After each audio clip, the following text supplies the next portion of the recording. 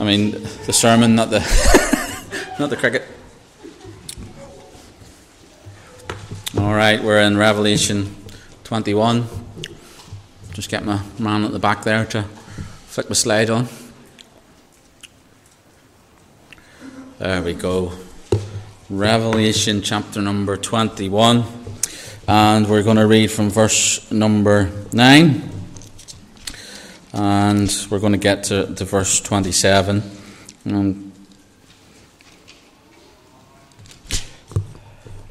Revelation 21, verse number 9. We'll just read verse 9 and 10 to open with, I think, and then we'll expand upon it as we go, just for the sake of time. Revelation 21, verse 9. The Word of God says this: "And there came unto me one of the 7 angels, which had the 7 vials full of the 7 last plagues, and talked with me, saying, Come hither, I will show thee the bride, the Lamb's wife. And he carried me away in the Spirit to a great and high mountain, and showed me that great city, the holy Jerusalem, descending out of heaven from God." We'll continue because it's God's word, so let's continue. "Having the glory of God, and her light was like unto a stone most precious, even a jasper stone, as clear as crystal, and had a wall great and high, and the 12 gates, and the gates 12 angels, and names written thereon, with the names of the 12 tribes of the children of Israel. On the east 3 gates, the north 3 gates, the south 3 gates, and the west 3 gates. And the wall of the city had 12 foundations, and in them the names of the 12 apostles of the Lamb. And he that talked with me had a golden reed to measure the city and the gates thereof and the wall thereof. And the city lieth 4 square, and the length as large as the breadth. And he measured the city with the reed, 12,000 furlongs. The length and the breadth and the height of it are equal. And he measured the wall thereof 144 cubits, according to the measure of a man, that is, of the angel. And the building of the wall was of jasper. And the city was pure gold, like unto clear glass. And the foundations of the wall of the city were garnished with all manner of precious stones.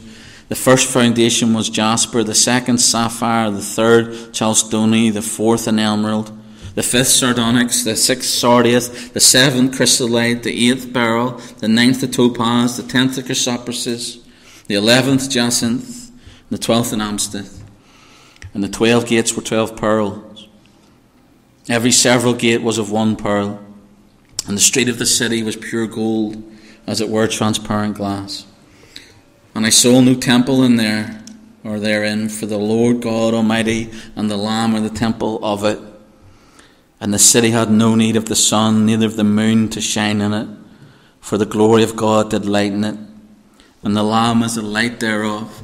And the nations of them which are saved shall walk in the light of it. And the kings of the earth, they bring their glory and honour unto it.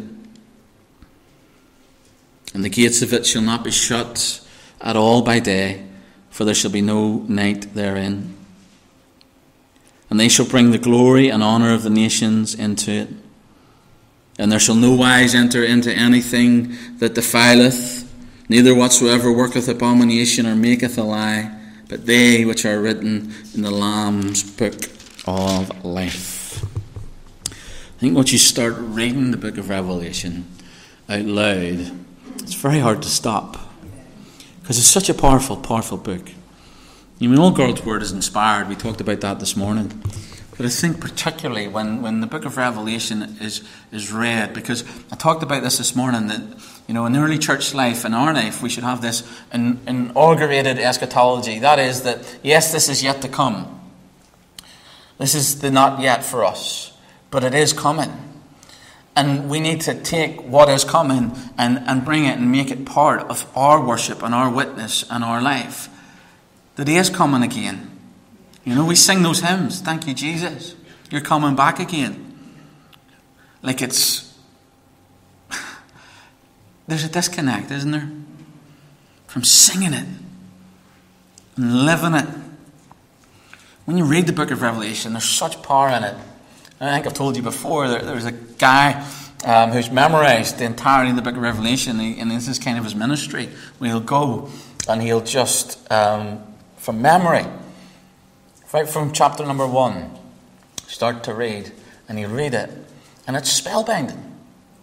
This continuation, because it's a letter from Christ ultimately to his people of all ages. Tonight we're going to look at what is the new city. We looked at last time, if you remember, we were welcome to the new. This specifically, we want to have a look at this new city. And, even as you read this, it's just, without eyes of faith, this must seem like madness. But for the born-again, regenerate believer, this is not madness. This is magnificent.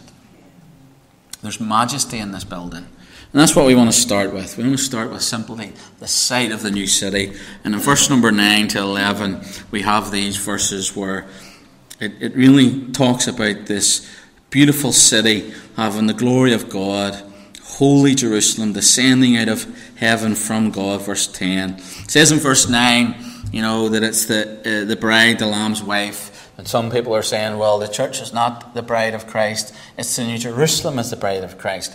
And I think while there's a truism in the fact that the New Jerusalem is the bride of Christ, it's not the recognized bride of Christ in the body of Christ, but it does represent at this point, very much so. The church is very associated with the new heavens and the new earth. Israel very much associated with the kingdom that's inaugurated on earth. But the church is very heavenly people, and a lot of that is tied into the New Jerusalem. We're going to have a look at that a little bit later on. But John 14, the new city, the New Jerusalem that's coming down from heaven that has the glory of God, is a revealing of what God or Christ told us about in John 14. Behold, I go and prepare a place for you. And I will come again and receive you unto myself, that where I am, you may be also. What is he really talking about? The place that's being prepared. The many mansions. It's the new city. It's the New Jerusalem that's going to come down from heaven. And as I've said to you, I absolutely believe that the sun, the moon, the stars in the stellar system are done away with. Their purpose has been served. And now we have God's dwelling place, the third heaven, coming to meet the first heaven, our dwelling place, and the connector between the two is this magnificent city, the New Jerusalem. Literally, it is us and God together for eternity. It's beautiful, beautiful times to come. Verse 11 of chapter 21 tells us that this city, having the glory of God, her light was like unto a stone most precious, even a jasper stone, clear as crystal. So there's an absolute preciousness to this glory, but there's a purity to the glory, clear as crystal. We've talked about these stones before in the book of Revelation. And that's the jasper stone being clear as crystal. It's the same that is seen around the scene of the throne of heaven. Revelation chapter number 4, if you can remember, I don't know how long ago that was. There's a purity here. Why? Because it's ultimate holiness. And at this point, there is not a sin in sight. How beautiful is that? There is no sin. None. Try and imagine that. It's impossible. Because your sinful mind will start making you think things.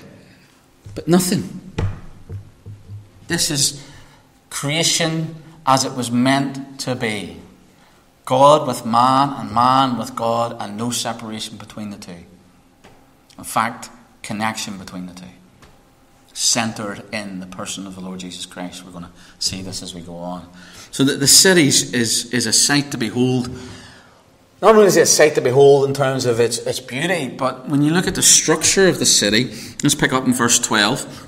It says, had a wall great and high, 12 gates, and at the gates 12 angels. Again, the number 12 is not coincidental. you can look into this yourself. There's not accidental why it's 12 tribes of Israel, why it's 12 apostles.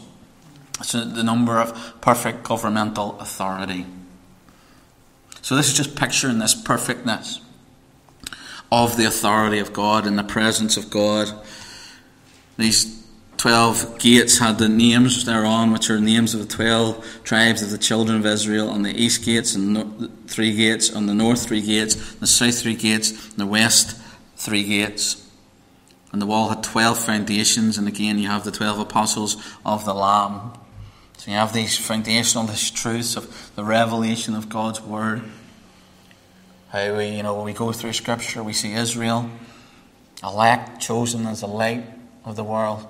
Then we see the church, birthed by what? The apostles, all connected in here in this final manifestation of God's presence, a permanent manifestation of His presence. Wonderful, wonderful. And it's hard to imagine, really, what it's like. But what we're seeing here is these four sides, 3 on each side. Again, that's how the children of Israel, the tribes of Israel, were broken up. 4s. 3 4s? No. Yes. Is it 3 4s? Yeah. What's 3 4s? 12? Yes, I'm all right. Back in there. Recovered. They used to march in these 3 sets. You look at Ezekiel and others, and we've looked at the faces of the cherubim and the seraphim. All this language is pointing us to this place that we get to. So we have this structure. And off the back of this structure, we're going to have a look at the size of it. So you've got this. Certainly at the base level, you have 4 sides to it, and there's 3 gates on each side. And we're going to have a look at these, the pearly gates that we often talk about. But when you think about the size of the place here, look at verse 15. It says, "And he talked with me, he had a golden reed, to measure the city and the gates thereof and the wall thereof. And the city lieth 4 square." So again, we know it has 4 sides. "And the length was as large as the breadth. And he measured the city with a reed, 12,000 furlongs. The length and the breadth and the height of it are equal." So there's a question about the shape of this city. Again, look in the commentaries.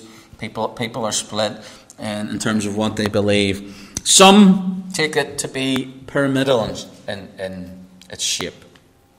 So we have the base, and then obviously we have the pyramid, 4 sides. So Ironside, Walford, respected commentators, they'll take that and say that it's a pyramid. They say this because of verse 17, the awkward bit about the low wall that comes in here. Verse 17, "He measured the wall thereof 144 cubits, according to the measure of the man, that is of the angel." Others think it's a cube. Personally, I think it's a cube as well. Different reasons for that. I think that's what the language points us to, number 1.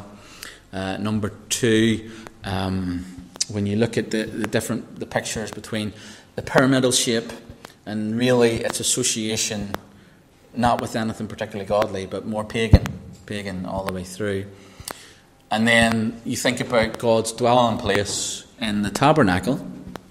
So in the tabernacle you have the 2 compartments. You have the holy place, which is rectangular in nature. You get into the Holy of Holies, and it's a cube. The measurements are cube.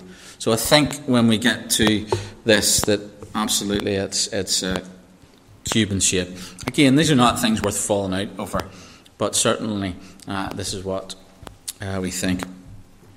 And certainly the size of it, let's have a look. There you go. So that's a kind of, give or take, a representation of what that would look like if you plunked it on the earth. 1,500 miles tall.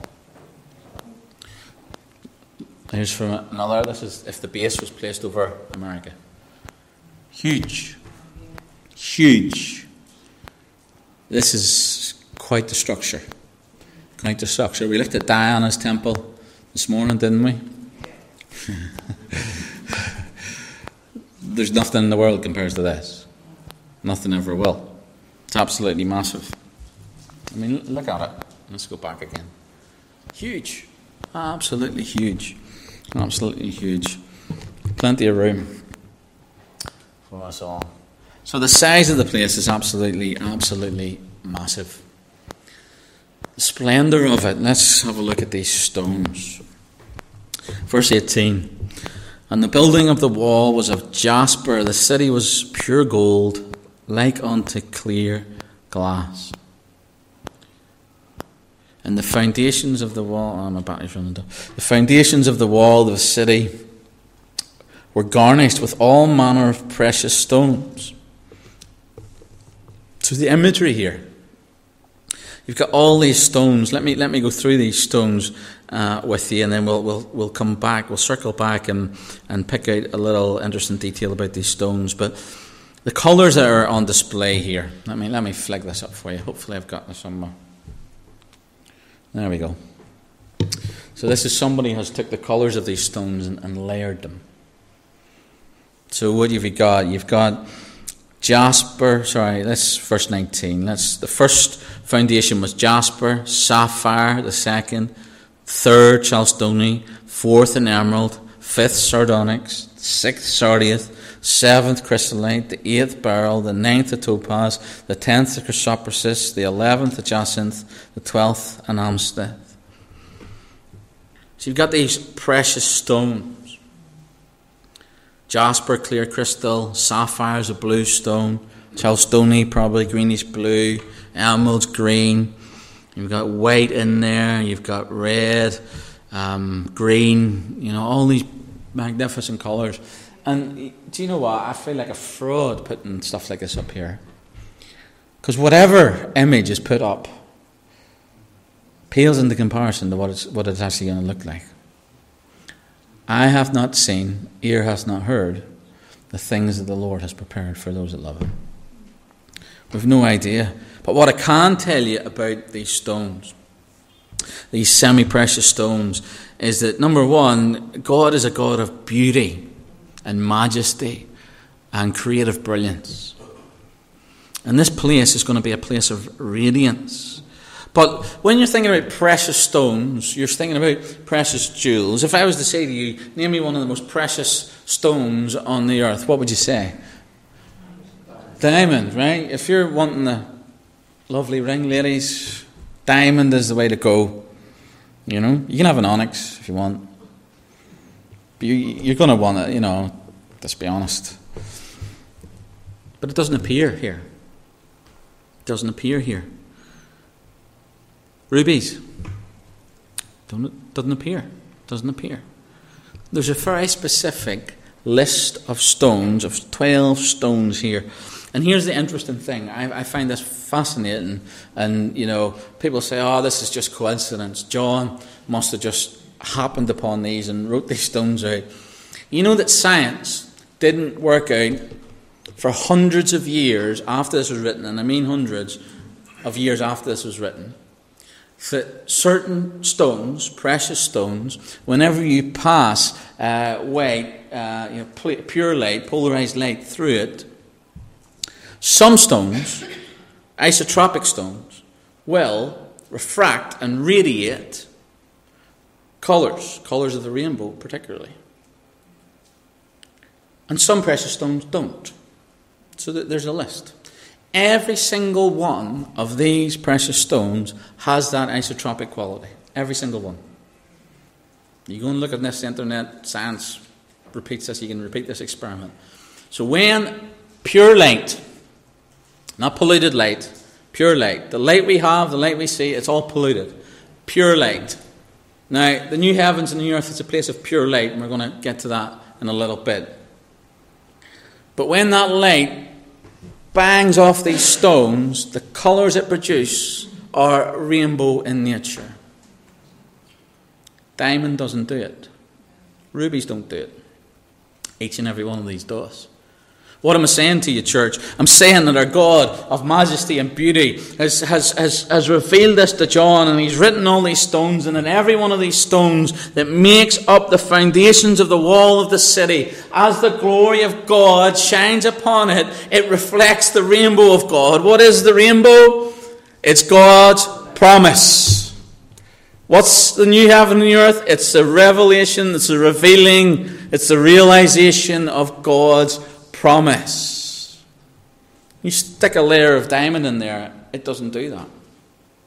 But each and every one of these stones does. You tell me, how did John know that to write that? He didn't know that. The Spirit of God moves him and he writes about what he sees. But God knew that. How did God know that? Because he created it. Any science, true science, repeatable, observable science, is just a realization of what God's done. He's the one that made it all. No diamonds, no rubies, just these stones that show the radiance. What does that tell me about the new heaven and the earth? What does that tell me about God? It tells me that God is absolutely more interested in radiance than he is in riches. What picture that is for the believer. We're not about riches. We should be about the radiance of God, God's promises, his person, and the position we have in him, like I said this morning. This is a city of immense size. It's a city of immense splendor. The structure is beyond us, and we don't have the time to go looking at all these things and looking at the pearly gates. Just know that if you're saved, one day you'll walk through those pearly gates. It's beautiful. Beautiful, beautiful, beautiful. And the gates and the entrance are open all day because there is no night. There is no night. I want to move on quickly and look at the Saviour of the new city. Look at verse 22. Revelation 21. It says, "And saw no temple therein." No temple? Surely this is the New Jerusalem. Surely God had a temple in the Old Testament economy. We need the tabernacle. We need Solomon's temple. And then Zerubbabel's temple. When the church is on earth, we are the body of God. We're the dwelling place of the Shekinah glory. Why no temple here? Question. Let's go back to the garden. Any mention of a temple in the garden? No? Why? No sin. Okay. When God dwelt in the temple on earth, he dwelt in a very specific portion, right? The Holy of Holies. And how many people could go into the Holy of Holies? How often? And how did he go in? Good students. How was he able to go in once a year, the high priest? What had to happen first? Sacrifice. He had to go in under the blood only once a year. Because it was a holy place. So you think about it. In the entirety of the earth, God manifested his presence in a little cubic box. Holy of Holies. Where nobody could go because of the power and the presence of the holiness of God. In the garden before the fall, God's holy presence was everywhere. There was no little box because it wasn't a sin-filled world. It was perfect. It was good as God created it. And God walked with man. That was his original plan. Sin came in, the separation happens, and the world as the battlefield in place of God, or of the enemy. God is contained not by, he's not bigger than that, but the fact is everywhere else is spoiled, full of sin. When we get to this point, sin is gone. We've come back to the garden. We've come back to the place where God is with his people, and his people are with him without sin or spot or blemish. The temple is no longer needed. It's back to how God intended it to be. No temple. Why? For the Lord God Almighty and the Lamb are the temple of it. Just like it was in the garden.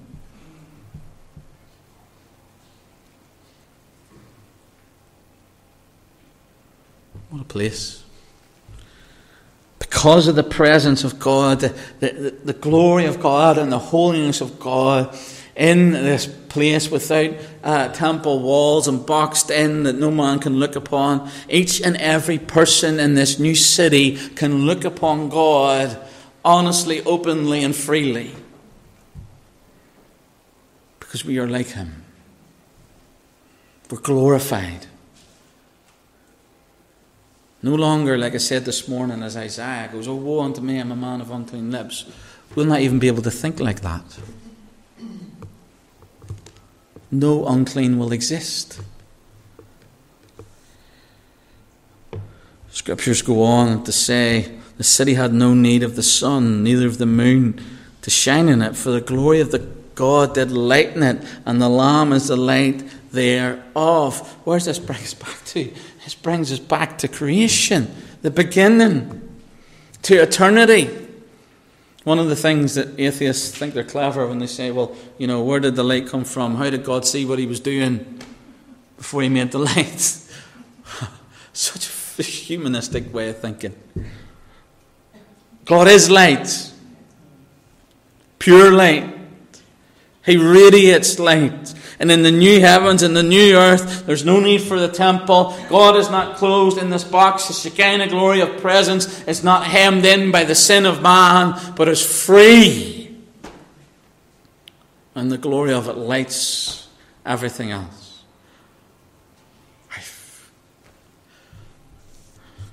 I can't think what that would truly be like. All I can do is say what the Scripture says. To know that the new heaven and the new earth has the glory of God, and it's the glory of God that lights the place. We don't need the sun, we don't need the moon, we just need Him. And His brightness never dims.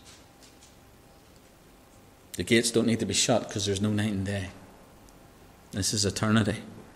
And our little minds, we can't think out of finite things. We're created beings, beginning and end. We always think in those terms. And the minute we try to think out of those terms, our minds pop. Because we're finite. But what I will say to you, this place is absolutely magnificent. Let's move on. Verse 24. Let's see the society of the new city. I wonder how many S's I can get out of this. We'll see. Verse 24. It says, the nations of them which are saved shall walk in the light of it, the kings of the earth do bring their glory and honour into it. The gates of it shall not be shut at all by day, for there shall be no night there. And they shall bring glory and honour of the nations unto it.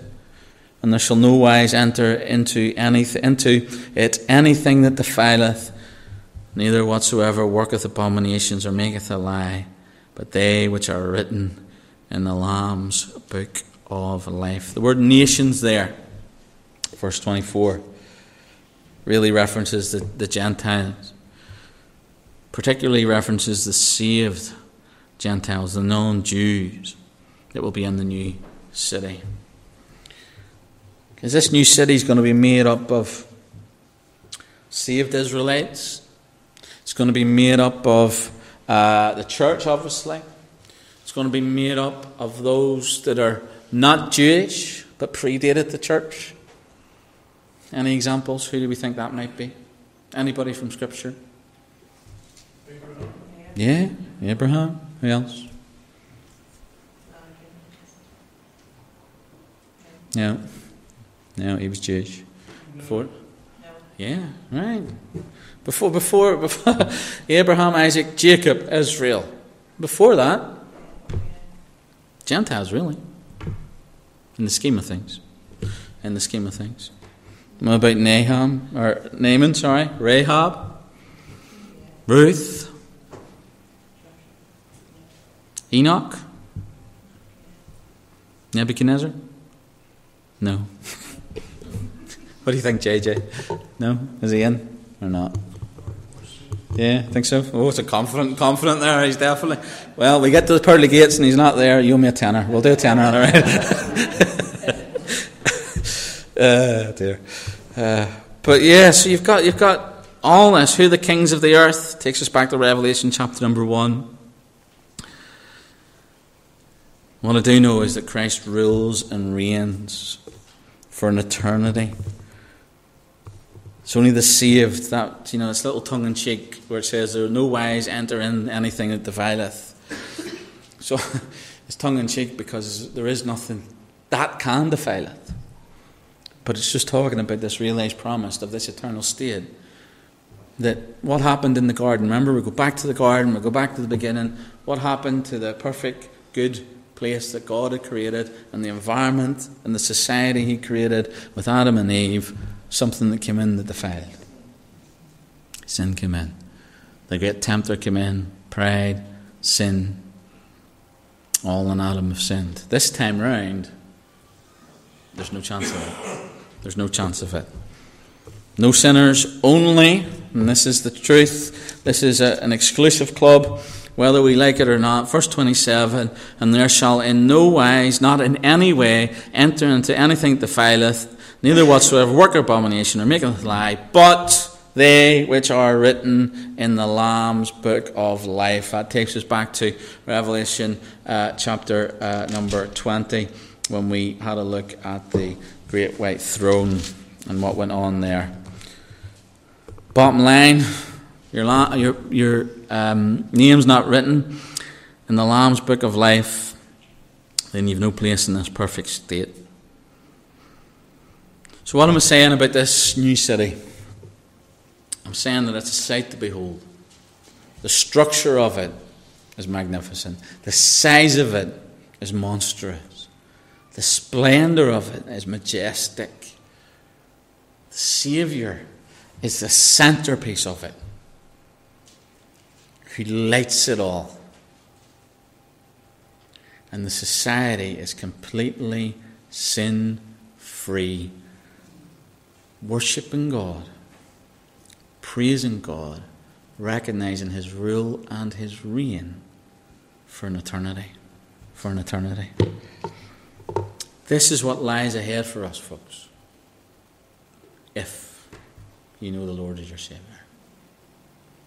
You may be looking at this going, this just seems like absolute bonkers. You're a pile of crazy people. Do you know what? I would have thought the same. I'd have been right there with you. Until the Lord Jesus Christ brought my spirit alive. It's only people that are spirit-filled that can see the truth of what God has for us. And when we see it, we cannot unsee it. And when we see it, we should long for it. But also know that until the time when we're called to the new city,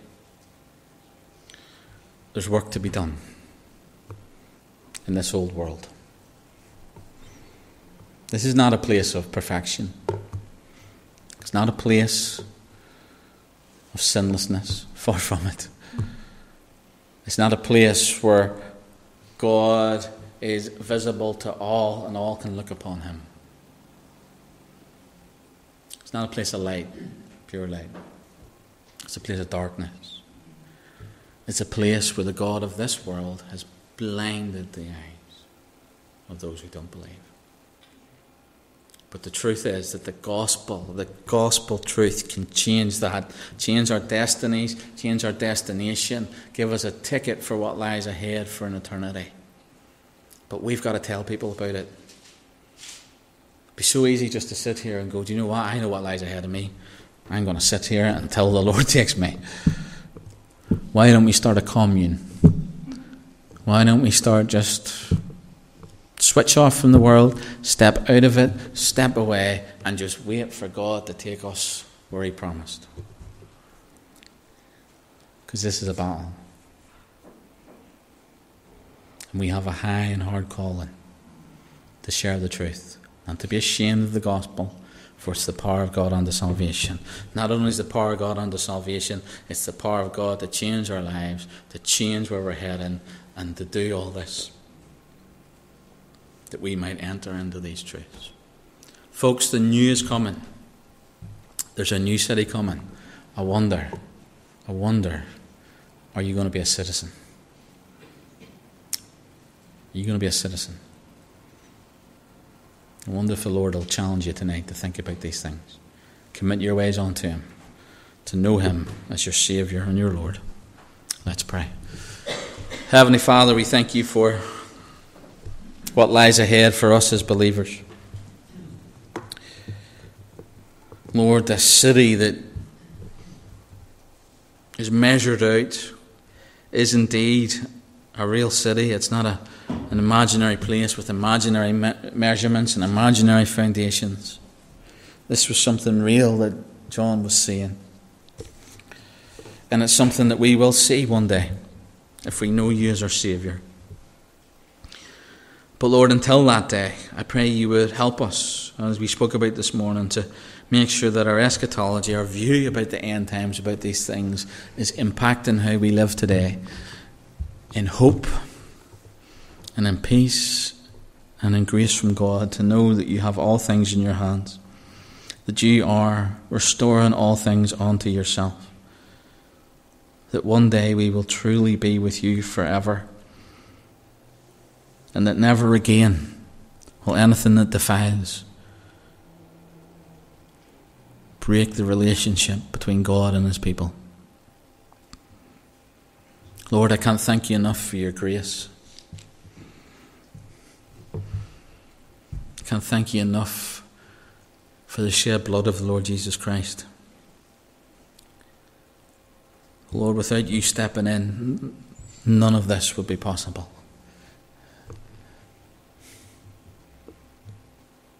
Nothing that we could do in and of ourselves could ever bring us to the place that we've read about tonight.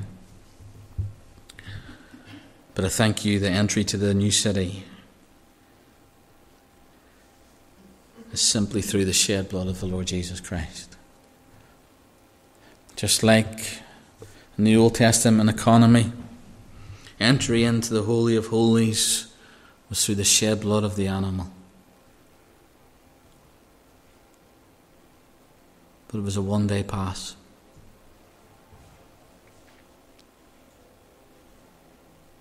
Your blood isn't a one-day pass, it's an eternity pass.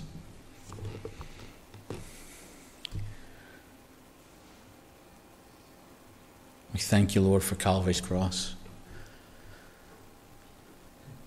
Again, I pray for anyone here that doesn't know You as Saviour, that they would, let Your Spirit touch their hearts. Come and see the goodness and glory of God. Lord, I pray for our teens that are up the stairs. Pray for the teachers that they would be able to minister to them, teach them and show them the way. Lord, we want each and every one that comes into this building to ultimately become a citizen of the new heaven and the new earth. So Lord, help us in our witness, help us in our evangelism, help us in everything that we need to do what we're called to do now, before the great day of